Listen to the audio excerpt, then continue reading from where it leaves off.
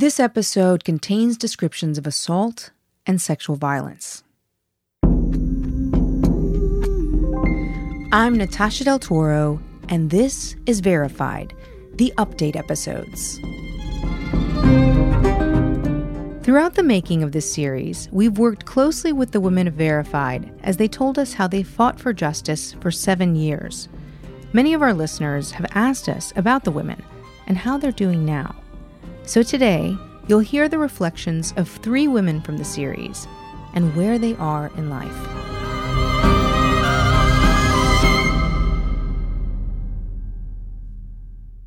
Now, we understand that for some of you, these stories can still be powerful triggers. So please know that you're not alone. And if you need to talk to someone, you can call or chat with the folks at RAINN, working to support survivors. Call 1-800-656-HOPE or visit online, RAINN, that's RAINN with 2 N's.org. In this episode, you'll hear from Alyssa from the United States, then Olga from Poland, and last, you'll hear Anna, another American woman. We first met Alyssa in episode 4 when she described how Leonardo abused his role as a police officer to intimidate her and her friends when they tried to write a negative review. He sent us a message threatening us, saying, you've committed acts of slander, this is against the Italian criminal penal code, and I'm going to prosecute you. You won't be able to leave the country. You will be stopped at every airport, hostel, and hotel you try to book into because I have your passport and your phone numbers or your home address, information like that. We were really scared.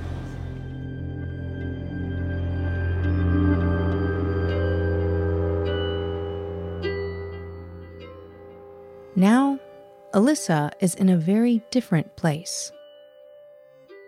Hello, world, I guess. This is Alyssa again from California. I'm just doing a reflection on the Leonardo trial and how I'm feeling now. I guess just to reflect on this whole experience. It's just, I can't believe that a 5-month holiday I spent backpacking when I was 19 ended with going to an Italian court and convicting someone of serial rape and abuse of power. When I heard the name of the podcast was Verified, I was really pleased with that name. I just think it's really fitting because, we're all part of this sharing economy now. From Airbnb, we stay in people's houses, we don't know. Uber, we get into people's cars, we don't know. And couch surfing at the time was, you're staying at someone's house you don't know and they're supposed to take care of you as a guest. And it seemed like the greatest idea ever. And I do actually really like the sharing economy. And I actually kept hosting people on couch surfing. And I kept using it even after this accident happened. And now I wouldn't, but at the time I was still using it, which is shocking. But the whole thing is that we use these verified systems because they're supposed to make us feel safe because we have verified users and they'll give you a star rating, all that stuff. And I remember we stayed with Leonardo as kind of a last-minute thing because he had hundreds of positive reviews. So we felt like he was very verified, he was trustworthy, and that he was safe. It was from men and from women, and they had all verified him as a good host, as a safe host, as a fun guy to be around, as a great person to stay with when you're in Padova, if you want to visit Venice. And, he actually turned out to be a serial rapist. I don't mean to laugh there. I just, it's just shocking. But I'm really glad I participated in the trial and in giving evidence and just showing up, I guess, because I was living in Shanghai at the time, and it was actually pretty hard for me to take off time from work to make it to the trial, but I'm really glad I did. I think this whole experience has really taught me a lot about women supporting other women, which has been great. I was kind of consumed with guilt for a long time that I felt like we should have done more because he had blackmailed us. We felt very unsafe. But there was something in the back of my mind that was just like, it's not right. Like, I feel like he did drug us, and I feel like he is a pervert.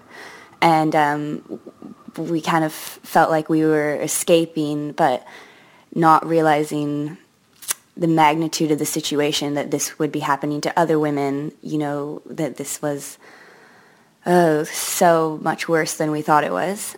So it's really good to hear that he was convicted and that I helped convict him and that all the other women involved helped convict him. And you think about how many times this can happen where the systems that we're using to verify people are not always as reliable as we'd like them to be, and that people can exploit the weaknesses in human nature of trusting people and of the sense of community. And then you have someone like Leonardo who's just completely exploiting that and using it to connect with young women that he can drug and victimize. It's just incredible.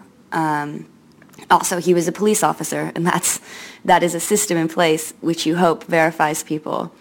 A job like a doctor or a police officer is probably up there in people that you think that you should be able to trust, even in foreign countries. I haven't met most of the other women who've been involved because I was a bit late to the scene. I wasn't in the original Facebook group, but I just want to say, if in case they hear this, thank you so much for participating. Thank you for putting that group together and for binding all these women together. And, you know, it was really gut-wrenching and horrible, but then to see all the other women supporting each other in that group and, you know, getting evidence together and contacting the police, and this was in the early days, and it's just a great sense of community coming up against a common foe who, oh God, is just a disgusting, vile man. When I was in court and I saw him, I kind of had forgotten what he looked like, and I was just like, he's just this tiny, I mean, I'm tiny, but he's just this small man who looks a lot like a rat. And he looks like, you know, he's just, I just looked at him and I was just like, you vile creature, you thought you could get away with this, Jesus. So I just want to thank everyone for what they've done to contribute to putting him behind bars and to getting the victims the kind of justice that they deserved, and now with this podcast, the kind of voice they needed to share their story and to move on with their life and to know that this is 100% not their fault in any way. You know, he abused his power with us. He tried blackmailing us. We were the bad ones, that we were spreading lies about him and all this kind of, you know, complete bullshit. And so then in the end, when I helped convict him for abuse of power, it's just very fitting for the situation. And it's exactly what he should be convicted for from my point of view. You know, if you do bad things, eventually someone is gonna take you down. And it's nice to know that the people that took him down were a group of young women. Now we turn to Olga from Poland. She shared one of the most disturbing memories in our series. I was in Leonardo bed. He was kissing me, and it was really a surprise to me because next to me, Leonardo was on me and he was kissing me, and next to us was his mother doing the crosswords. I could feel her. We asked Olga to tell us how she's doing now, and she sent us this short note to share with you. I'm happy.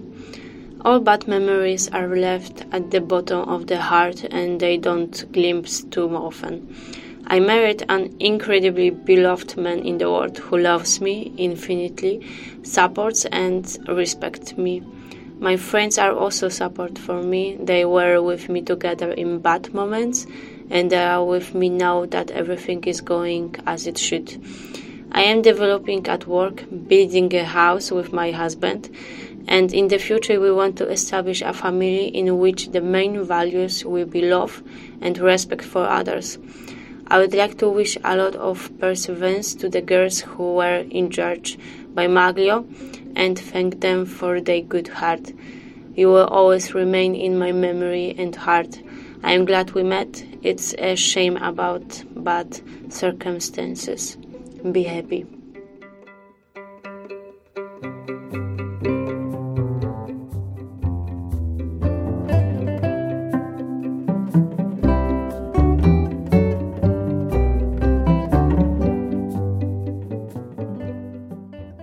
want you to hear from Anna. She's living and studying in Berlin. She's one of the 14 women who testified against Dino Maglio. She remembers sitting in the hallway of the Padua courthouse, waiting for the other women to testify.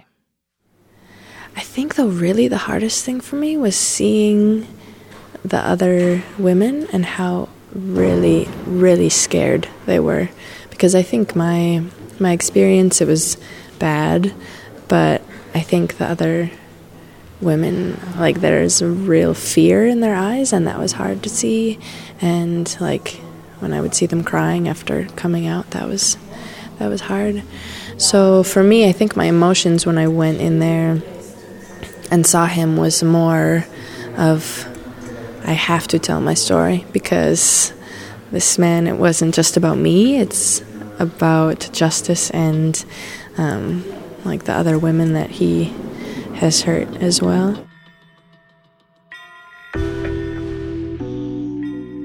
Since the trial and the verdict, Anna has thought very deeply about what it all means. I'm Anna from the United States. Yeah, this conviction is pretty significant to me. Going and seeing Dino was one of the most difficult things I have ever had to do. It took everything in me to walk into that courthouse to face him, but I knew I had to, if not for myself, for the other women. I think I felt every emotion that day. I was terrified to face him, but I was so inspired by the other women that were there, knowing we were all supporting each other.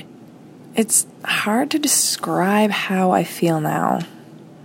I mean, even seeing him in the courthouse, there was such a lack of empathy in his eyes. And even after the conviction, he was still claiming this whole thing was a ploy by the media to paint him as a monster. I mean, in a way, I feel bad for him. He's so deeply ingrained in this fantasy world of his own making that he can't even accept reality. I'm not sure if it was past trauma or if there really are synapses that haven't linked properly in his brain. But what I do know is that he will never find true peace because the reality he's living in doesn't even exist. Which I guess that makes me equally sad and pissed at him. Sad because he must be so lost, and pissed because he still feels like the victim. I guess it will take me more time to see past the horror he committed and find forgiveness. Not because what he did was okay, but because I'll just be creating a prison for myself if I hold on to my anger. And what would I say to the world? Well, I guess to never stop fighting for justice. I mean, if there's one thing I've learned from this, it's that there really are horrible people in the world who do horrific things. But also through this process, I have met some of the most inspiring and courageous and amazing women and reporters and government officials and even the security guards who were in the back hallway with us for 7 hours, making sure that we were okay. I truly, deeply believe that the good outweighs the bad and that light will always be stronger than darkness. I really just want to thank you so much for the work that you're doing and getting our story out there. I love to travel, and I know that experiences like this can really break a lot of people. But obviously the trauma that accompanies these kinds of things takes years to get over. But I hope and I pray that in getting this story out there, people who may have had similar experiences can know that justice is possible and that there is hope. So, thank you. Next time, what's up with Dino Maglio now? Since the verdict, he's been back in and out of jail. In our next episode, we're going to tell you how it happened and how it might affect the appeal. We'd love to hear your stories and your reactions to our series. You can get in touch with us at VerifiedPod on Facebook and Instagram. Or you can also write to us or send voice messages to our email address, verified@stitcher.com. I'm Natasha Del Toro, and this is Verified.